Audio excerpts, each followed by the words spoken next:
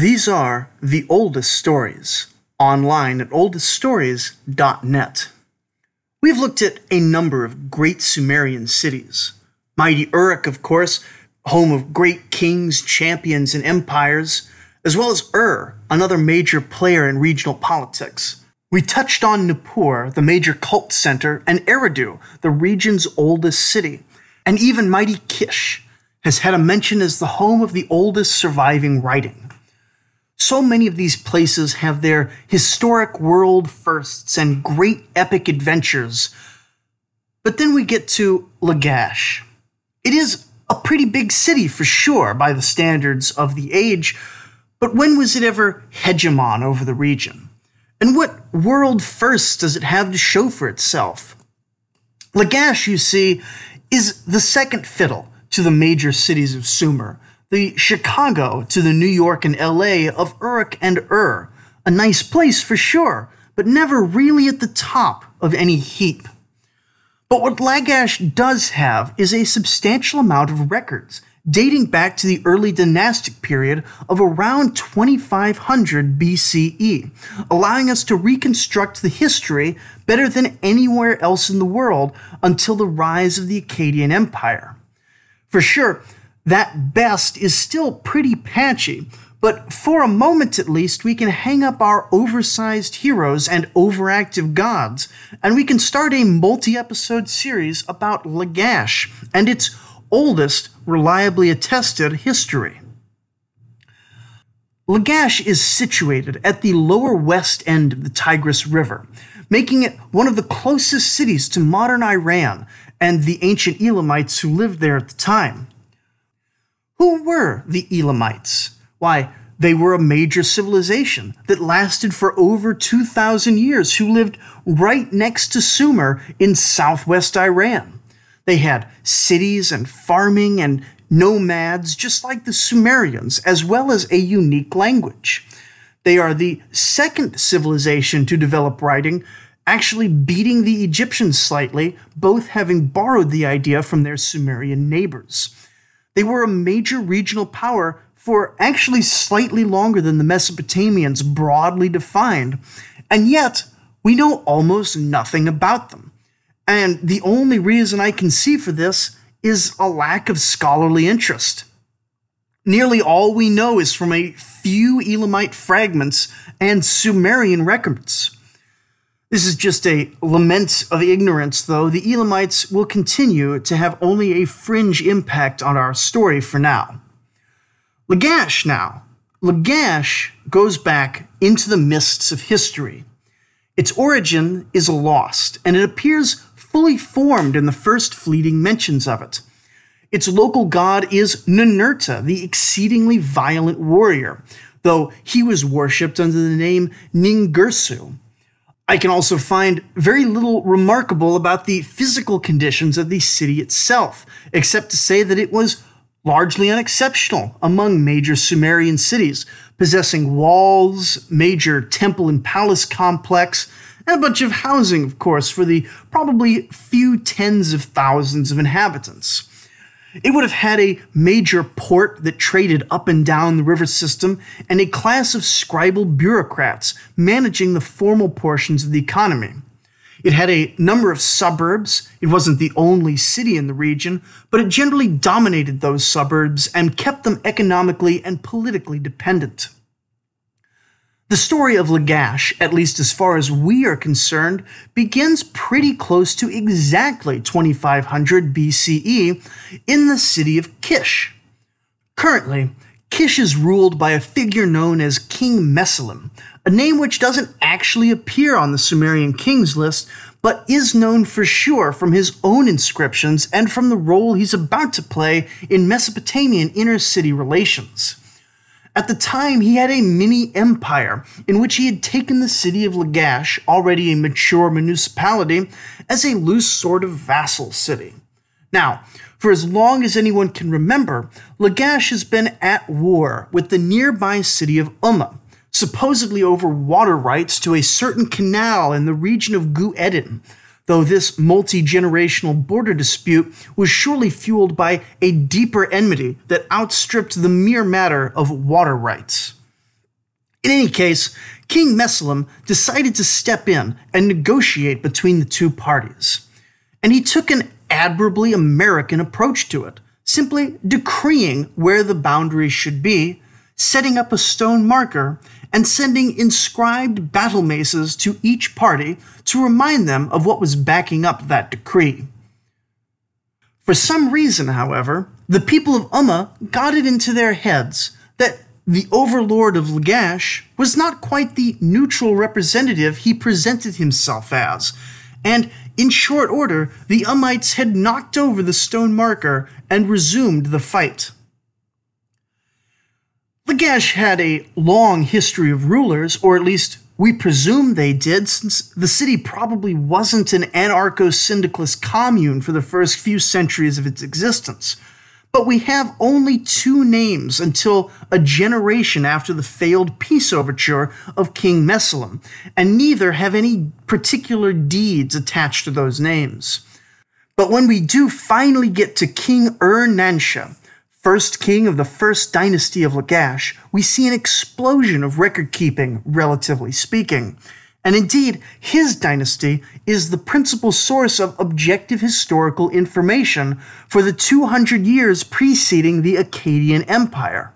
So good job, Nansha, for ensuring that your line would be remembered forever, while Umma is the big loser of Sumerian history, managing to fall into obscurity until Lugal-Zaghazi, the Sumerian king that saw the total conquest of the Sumerians by the Semitic Akkadians, and who is in any case mostly remembered as a king of Uruk.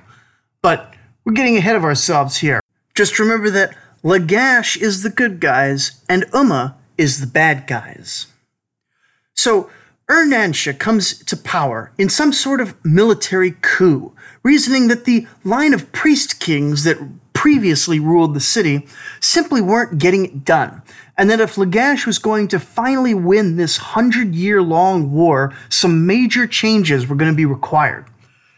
That change was a massive public works project, including canals and temples, the former being most important since it would have increased the amount of production the land around Lagash was capable of, as well as easing transport. At around the same time, we have evidence of a massive upswing in economic activity in the region, including trade with distant Dilmun, the Sumerian name for India. Now, were the canal building and facilities expansion projects responsible for the increased economic activity, or was the increased trade the thing that made it possible for the government of Lagash to afford all these nice things? Or was it a little bit of both? No way to tell for sure, but what is clear is that Nansha left Lagash much stronger than he found it. In any case, it is indisputable that he built a lot, since he carved his name into most of the projects. Or at least he ordered a lot of construction. He probably didn't haul very many bricks himself, but such is the way of things. In any case, we have about 50 buildings with his name on it, and his own autobiography, which in classic Sumerian king fashion he carved in stone and displayed prominently in the town center. He takes credit for constructing something called the Great Oval, 4 temples, numerous adjacent structures, a major new city gate, something called the Edam, new levees along the river, new wall sections for the city, numerous new canals, 9 that we know of, though he only seems to mention 3 in this stela, and 8 large statues of various gods or historic figures. On the backside, he discusses his foreign policy successes, particularly against the major city of as well as the perennial foe Umma, measuring his success primarily in the vast amount of loot and the important prisoners he brought home with him. When Nansha passed away, he left the throne to his son Akurgal. Now, there's a lot of mystery surrounding Akurgal, in part because his reign was so short that he left very few records. He was apparently not the firstborn son, and it's uncertain why he was elevated over his brothers. A few years into his reign, the Ummites decided to test the new king, and a major campaign ensued. We have no documentation about this campaign, but almost certainly it was bungled, resulting in the loss of a fair bit of territory of Gueddin, and the failed king died in the fighting, clearing the way for the star of today's show, his much more competent son, to take the stage. By the time King Eannatum ascended to the throne, the economic policies of his grandfather had paid off for the city. He finished a few of the projects started by Ur-Nansha, but mostly he was focused on the glorious task of conquest. Step one was to finally deal with the pesky Ummites, so he began military preparations, particularly building up the small suburb of Gursu, adding walls to the settlement which, positioned forward close to the city of Ummah and the disputed territory of Gueddin, could act as a fortress. Fortunately for King Eannatum, we don't have to wait long for the outbreak of the war, since Ummah attacks first. And with this campaign, we have a 2-in-1 of historical significance. First, we have the oldest written historical document in history, the Stela of Vultures, which, spoiler alert, celebrates Lagash's victory in the war. Second, in the Eannatum tablet, we have the oldest account of the details of the actual battle. So while Lagash has been building up, Ummah has not been idle. But the preferred strategy of Ummah was to spend resources making friends and hiring mercenaries. So with a mixed force that included adventurers all the way from Elam in the Iranian mountains, and possibly mercenaries from other cities, he crossed a levee that marked the border into the undefended Gueddin fields. He marches unopposed until he reaches a certain hill called the Hill of the Black Dog, a minor shrine to Ninurta, god of agriculture, hunting, and war, and patron god of Lagash. And when they stop for the night, the god Ninurta calls down at them from the heavens, saying, "This land is mine, mortals. I have given it to my favorite king Eannatum, and you must not raise your hand against him." At the same time, in mortal affairs, the army of Lagash was on the horizon and coming to do battle. So, having taken a favorable position atop a hill, Ummah hunkered down and readied for the assault. The men of Lagash were not a mad, battle-lusted horde. They were citizens of the city, called up to do their duty, and likely quite eager to get revenge against the hated rival.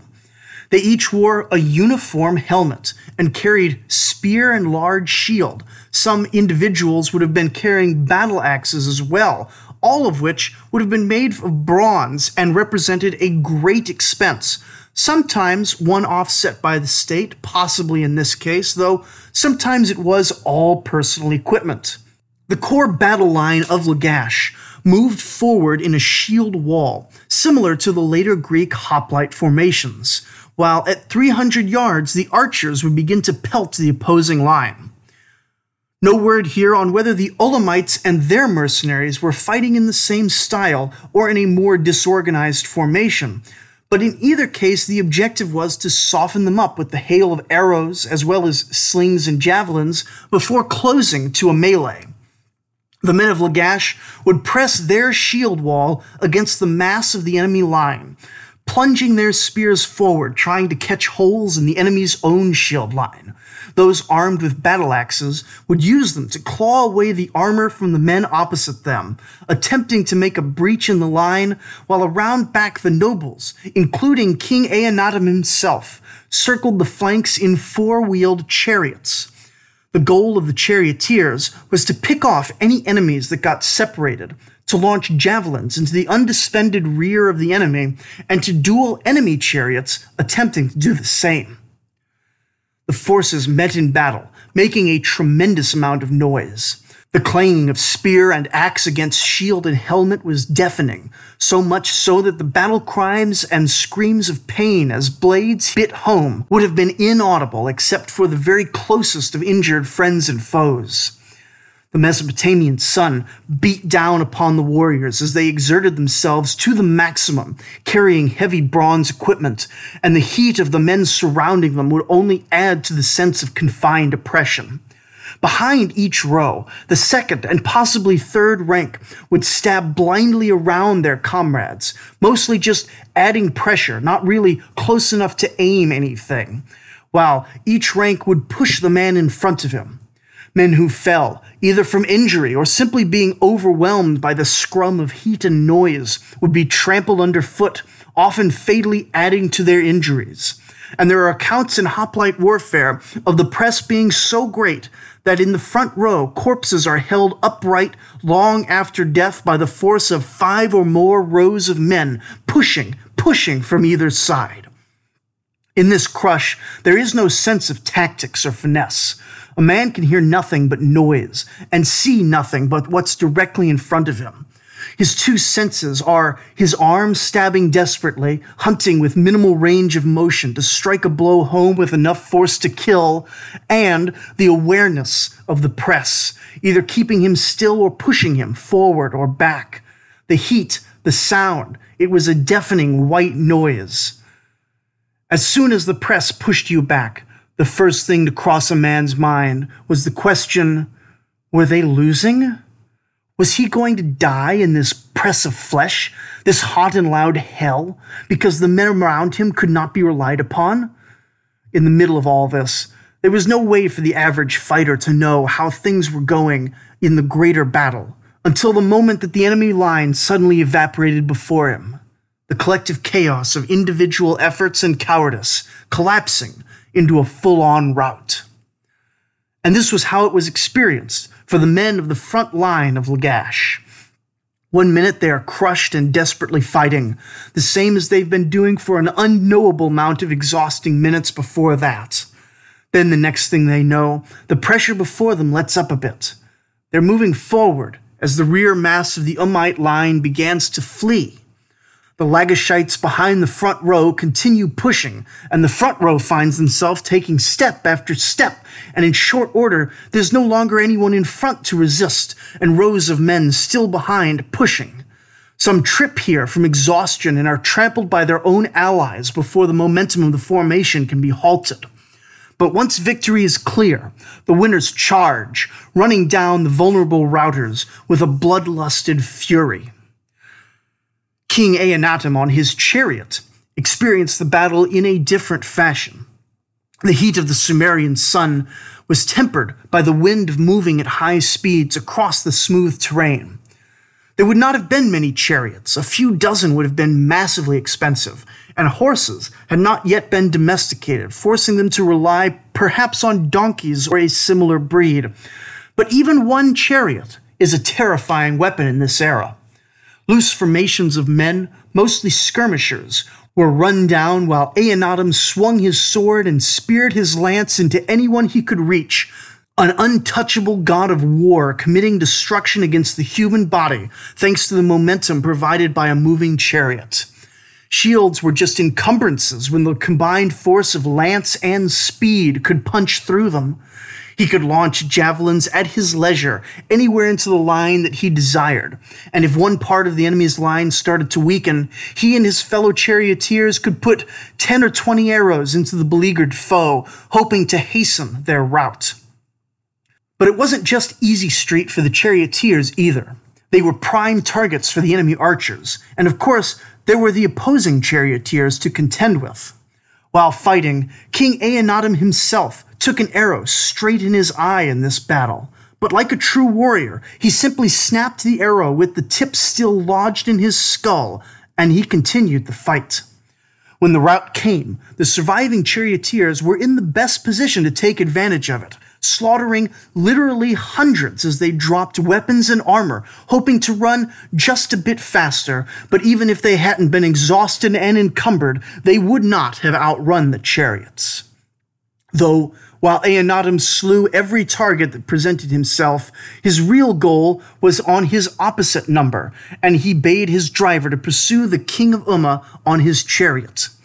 He seems to have caught up with him, grabbing him by the royal cloak as he fled, and Eannatum, still with arrow tip in his eye, mind you, engaged in single combat, though apparently the enemy king was able to escape in the end. The battle settled down after this, and the pursuit called off. Aenatum presumably got some sort of medical treatment for his eye, and his soldiers all returned to Black Dog Hill. No numbers are given for the troops present, but the Vulture Stela claims they collected 3,600 dead, nearly all men of Umma and their allies, and the funeral piles were so high the men needed ladders to pile bodies on top of each other. The king performed rites for the dead for both cities, giving a certain amount of respect to the dead to prevent supernatural displeasure following the battle. And finally, they were all able to rest, following what was likely the most exhausting day of these citizen soldiers' lives. But they could not rest for long, since Aenatum moved them quickly while the army of Umma was still scattered. They marched on the city itself.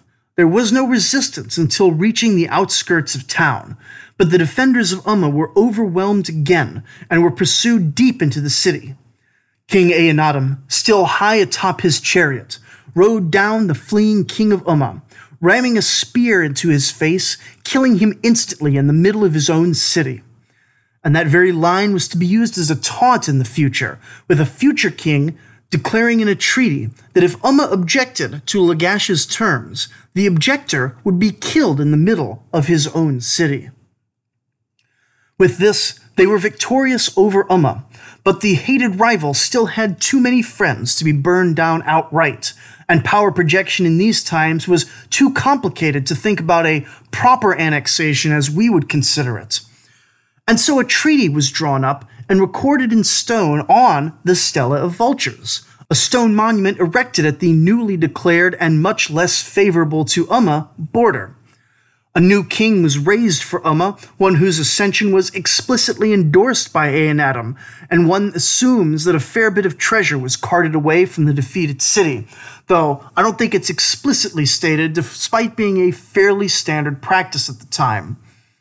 Additionally, the Ummites were allowed to continue farming on their section of the disputed Gu Eden territory, but they were required to pay a portion of the crop each harvest as interest on the loan of the land, a deeply humiliating requirement for the city. But with the defeat of Umma, Aenatum now had every advantage in regional politics. He is sitting on a hoard of treasure stolen from his enemies.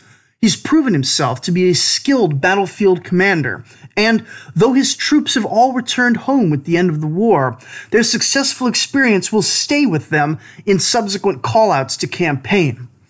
And as an added bonus, it seems most of the other cities of Sumer were at the same time weakened by various unrelated events. And so over the next few campaigning seasons, he set out against new targets with expeditions to Uruk, Kish, and some Elamite cities. These would have taken similar form to the war against Umma, likely a single large battle followed by an assault on the town, with plundering and a promise of submission before returning home. The year after sacking Kish, the northern city of Akshak, very near modern Baghdad, decided that surely Lagash's strength was exhausted from this annual campaigning, and got very close to the city early in the campaign season. But Aenatum was able to turn them back and chase them all the way back to their city, which was very far away by Mesopotamian standards, inflicting heavy losses. With this, he decided that the goddess Ishtar had fallen in love with him and declared himself king of Kish, a pair of affectations that suggested he saw himself, at least for the moment, as the regional hegemon of Sumer. This was to be the high watermark of Lagash's power. Quite content with all this power, he used his annual labor levy the next year to construct a massive canal, but in the middle of construction, a coalition of his defeated foes attacked. First, the Elamites from the east invaded, pushing deep into the territory and only barely being pushed back, with an attack later from the north by the combined forces of rebellious Kish and Akshak. The next year, the Elamites attacked again and were again followed up by the Northerners, this time with even more northern cities joining the anti-Lagash coalition. With this victory, he was able to enjoy a few years' peace, finally managing to complete his massive canal project.